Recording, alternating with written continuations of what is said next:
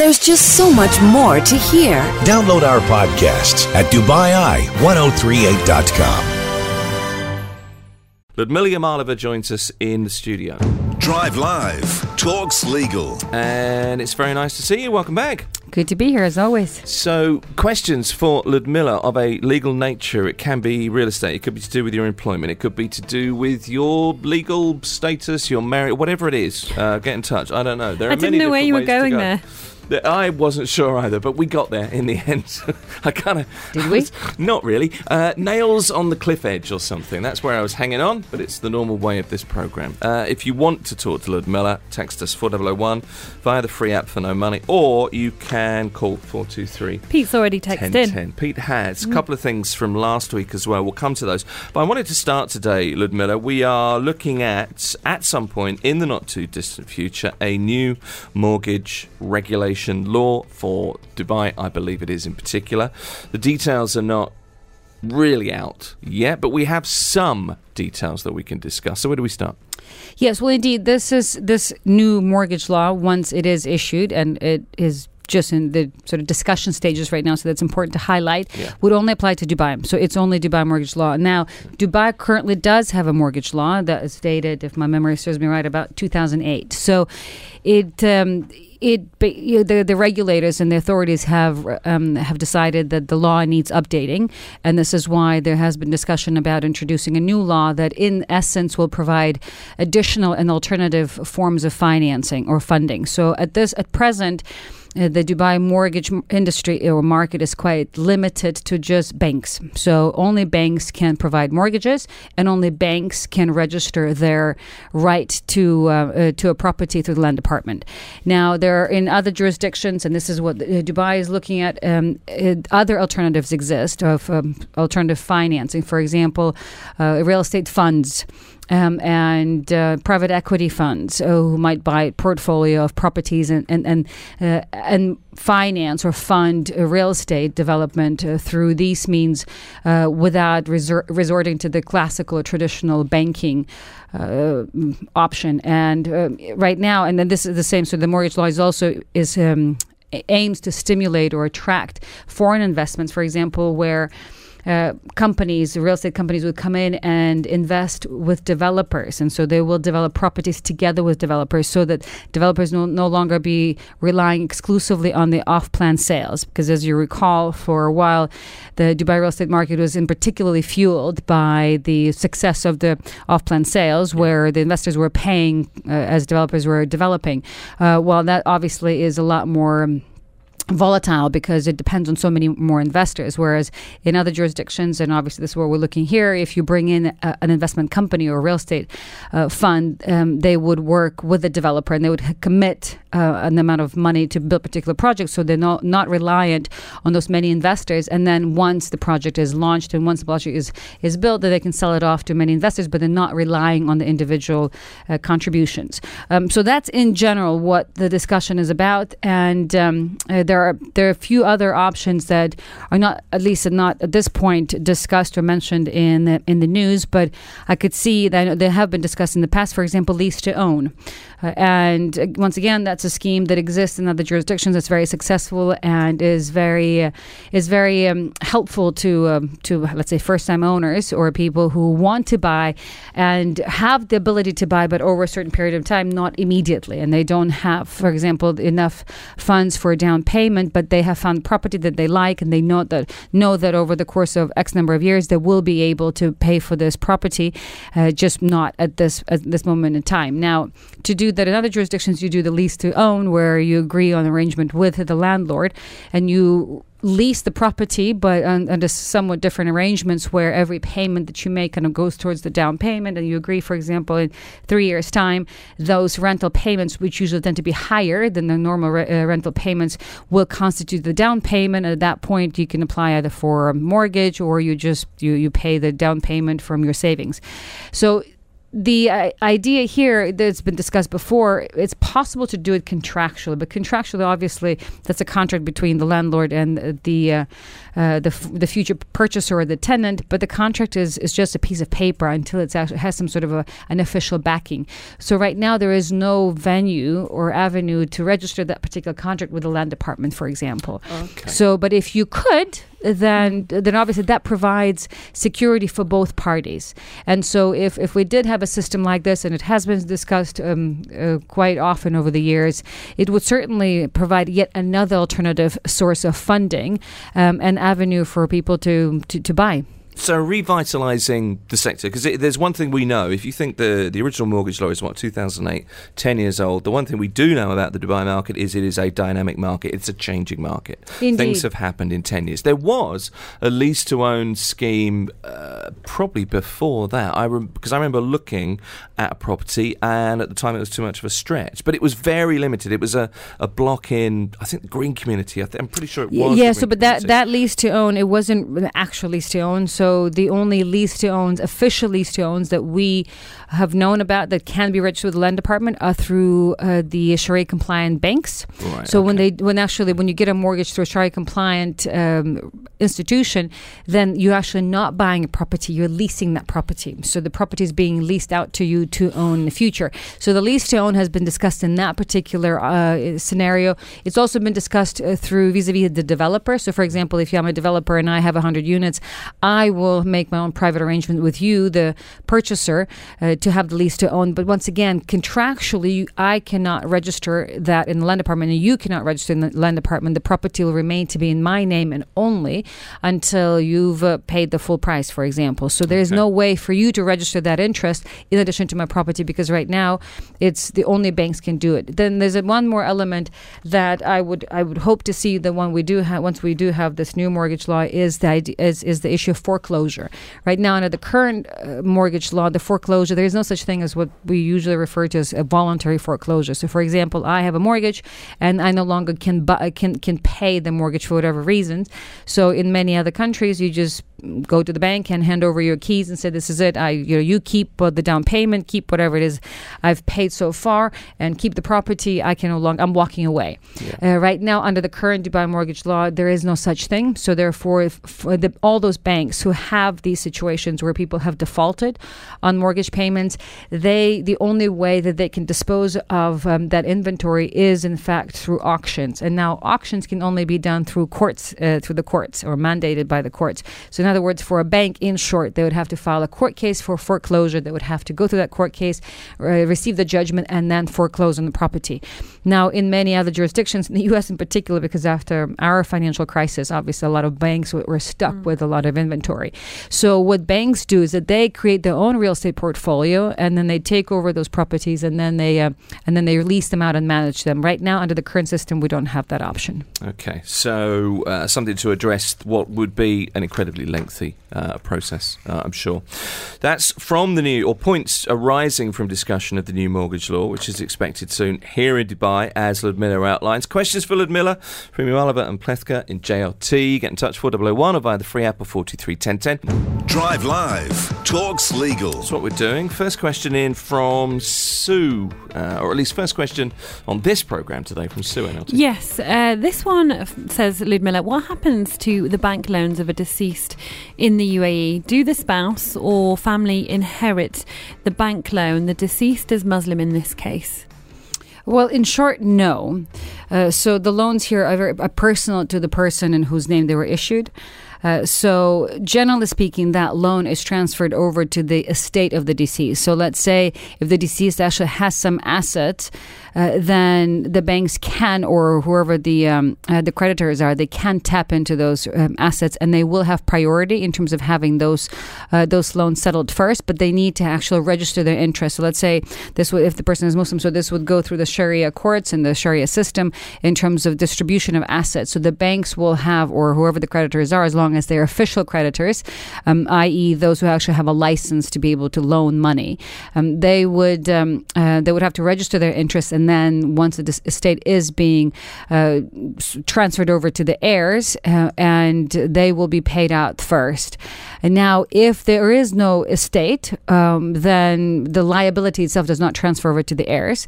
So it basically just kind of fizzles away, if you will. But even if there is an estate, as I said, which is important to highlight, when there is an estate, the bank, nothing happens automatically. It's not like the court will require the heirs to disclose who the creditors are, and therefore, before deciding how to distribute the estate, they will pay off all those debts. So the creditors have to come forward and register their interest for the court to make that determination. And again, there has to be enough assets in the estate for them to be paid out. If there aren't, then the liabilities do not get transferred.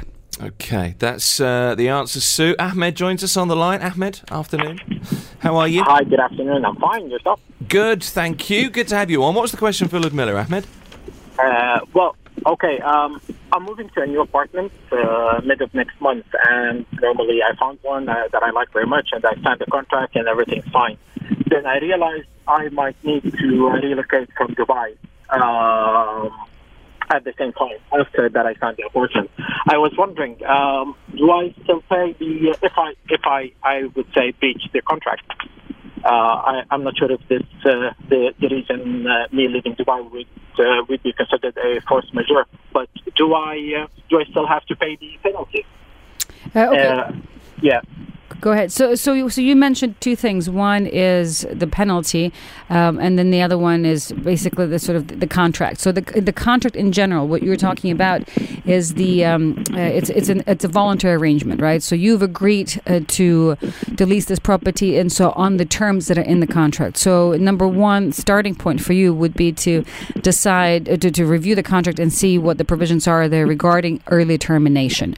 So, but you have a contractual argument, but you also have a practical argument. So let's start with the contractual legal argument, and then we'll move on to the practical one. And then so with regards to the legal argument, so first you have to review the contract, because in your case there is no statutory determination or provision in the law that says, well, if a tenant terminates the contract early, then there is a penalty. So the law does not provide for it. Therefore, whatever penalty is mentioned in the contract will prevail, or that is what would govern the contract. So in most contracts these days, they do have a penalty clause for early termination. So that is your starting point. Now, if that's the legal argument, and obviously sometimes depending on how the penalty clause is drafted, if it is, for example, overly burdensome, or then you can challenge it in the courts in the rent dispute and argue that it's unfair, that you should only be paying penalty to the extent that to compensate the landlord for the damages that they have suffered as a result of your early termination. But again, you need to review the contract, because there are some contracts that basically do not give you the right to terminate, and therefore you may be on the hook for the entire amount. But that's the legal side. Then there's also the practical side, and that's the checks. So, and in most cases, I imagine since you've signed the contract, you must have issued the checks, and so receiving the checks back is really, that should be kind of your priority, because those checks cannot be recalled, even if obviously unless you have a court judgment, which will take a long time. So I would say be mindful of the checks that you've issued, because there's no way for you to stop for the landlord to cash them unless you've agreed on some other alternative arrangement. So the penalty is determined by the contract, but that being said, I'd recommend that you try to negotiate with the landlord and perhaps offer some penalty, unless you think that under the circumstances is not valid. I don't know what the circumstances would be, but because of the situation where you're in, and presumably you've issued checks, I would say your best bet is to negotiate some sort of a settlement and be prepared to pay some kind of a penalty in order for you to get your checks back. Ahmed, it's probably worth asking, what's your relationship like with the landlord? Do you even know the landlord? You're absolutely right. So basically, no. I haven't even moved to the apartment. I don't know the landlord. He's not even residing in the country. I would just, looking to see if me not yet moving into the apartment will have any value. legal value. I understand it might be easier for the landlord to rent it right away, but this is what I was wondering.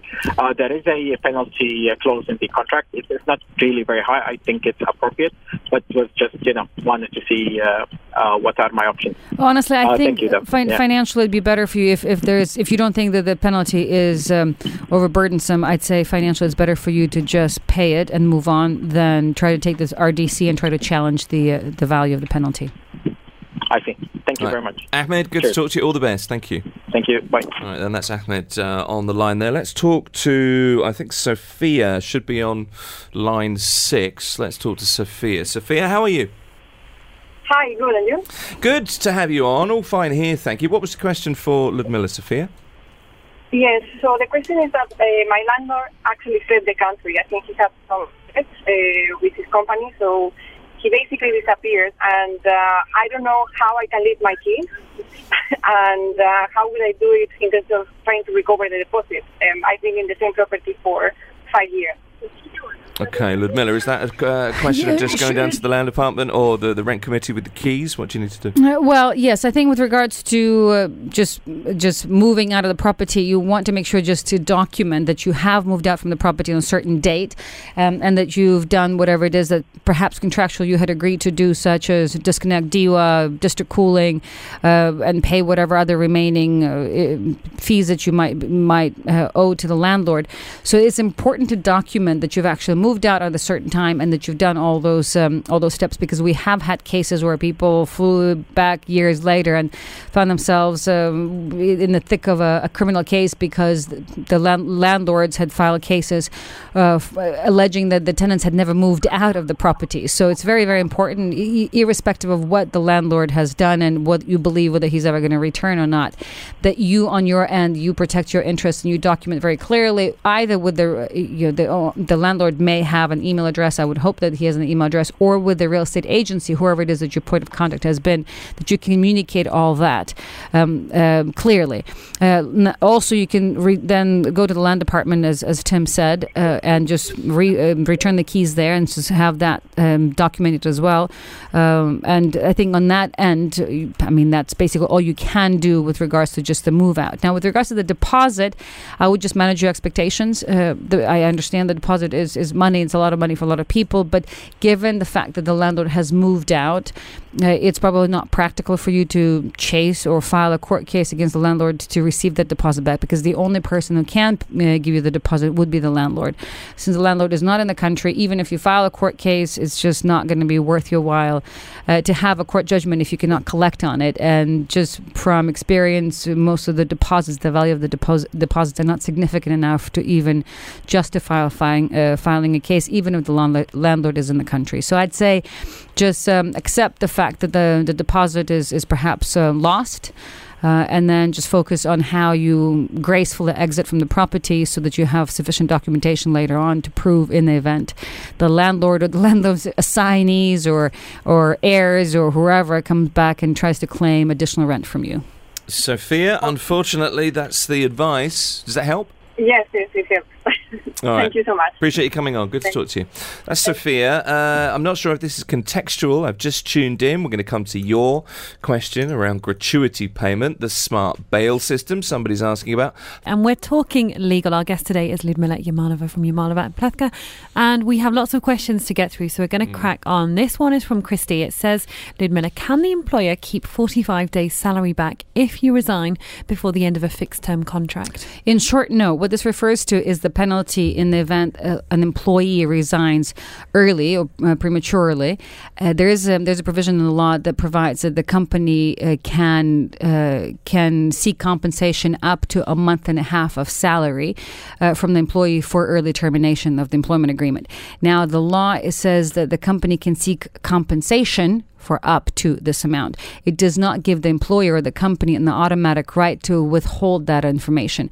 So when you're talking about compensation, it's obviously a subjective exercise, and right away that means who can decide what the compensation is and whether a month and a half or half a month or a month is the appropriate compensation. Only the court can decide it. So in other words, for an employer to ever claim the compensation for that amount, they require a court order in order to do it legally. legally. Now, that being said, in practice, a lot of companies do exactly that. They withhold that amount automatically, but legally speaking, they're not allowed to do it. So if it's a significant enough amount, just file a complaint with the Ministry of Labour, because that is not proper. Okay, Pete has an interesting question here. He says, for a residential premise, if you're renting, is it safer to take a company cheque or personal cheques from a tenant?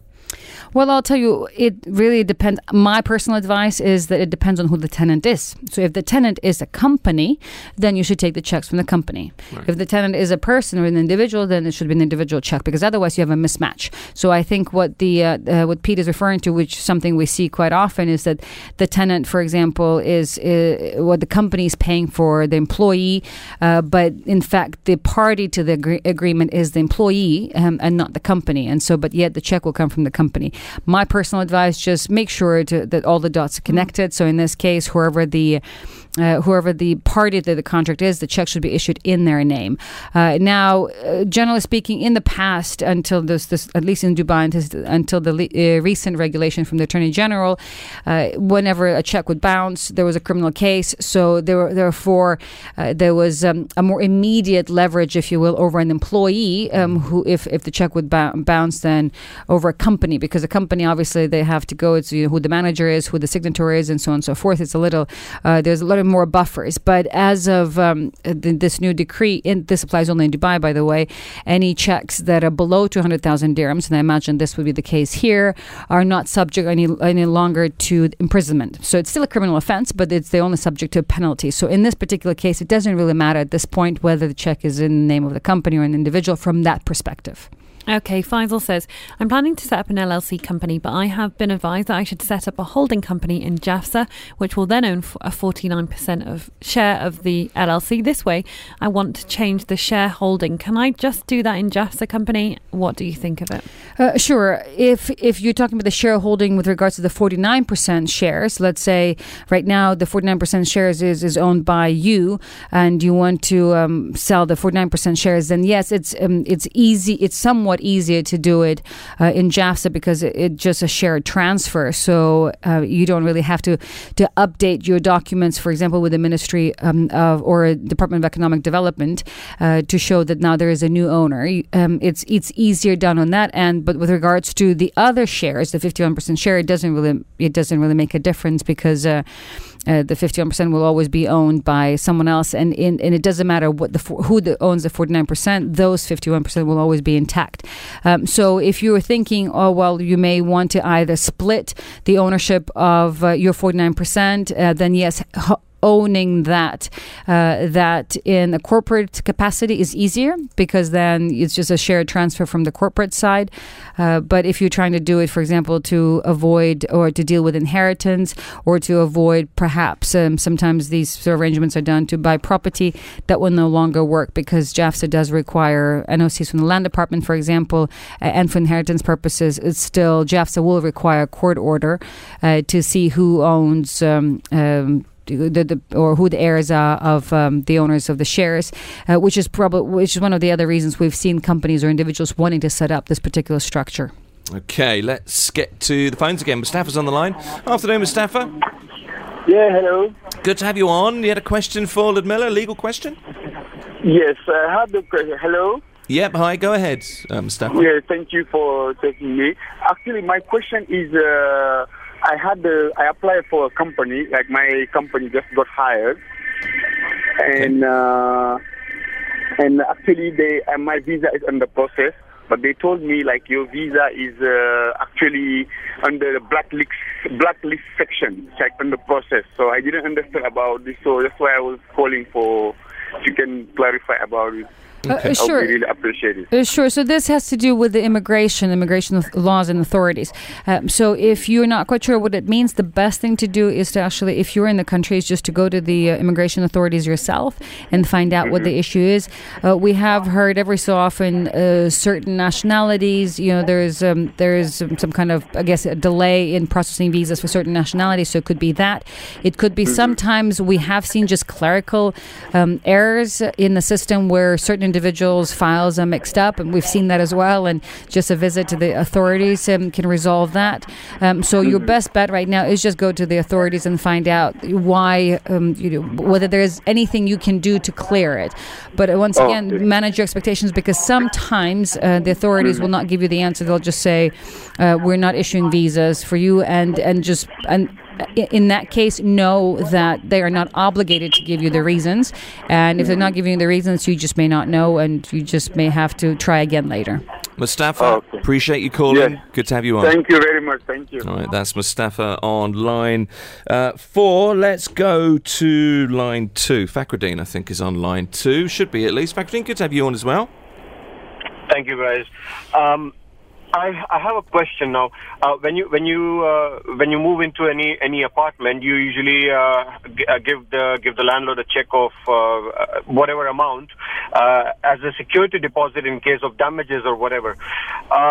Now, my question is, when you move into an apartment, sometimes you want to hang a few pictures, or there's some fixtures missing, and you want to make sure that you have your convenience to hang pictures. Like, for example, I went to a blank apartment. There were no curtain rods or whatsoever, so I had to do a couple of drill holes on the window to make sure I have the place to put the curtain rods, and some holes to hang a few pictures, and make it look like a home and not a hospital. Now, what I want to know is, if I ever leave the apartment, how is it justifiable if the landlord asks me that you have drilled holes and you have to pay for the damages, and how do you justify what amount he can ask me for, or how much he can deduct for that? It's a good question, Fakhruddin. Yeah, so it all depends on how the contract is drafted. So normally, the practical side of things, that often deposits are not clearly specified in terms of what damages the landlord is expecting to be able to cover from the deposit. But there could be a separate clause that says that the tenant is obligated to return the property in the same state in which it was handed over to him. There's another issue with that often, is that there's no documentation from either side to actually show in which state the property was handed over to you. In that case, it will always be, the burden will always be on the landlord to show that, for example, they gave it to you without these holes in the walls.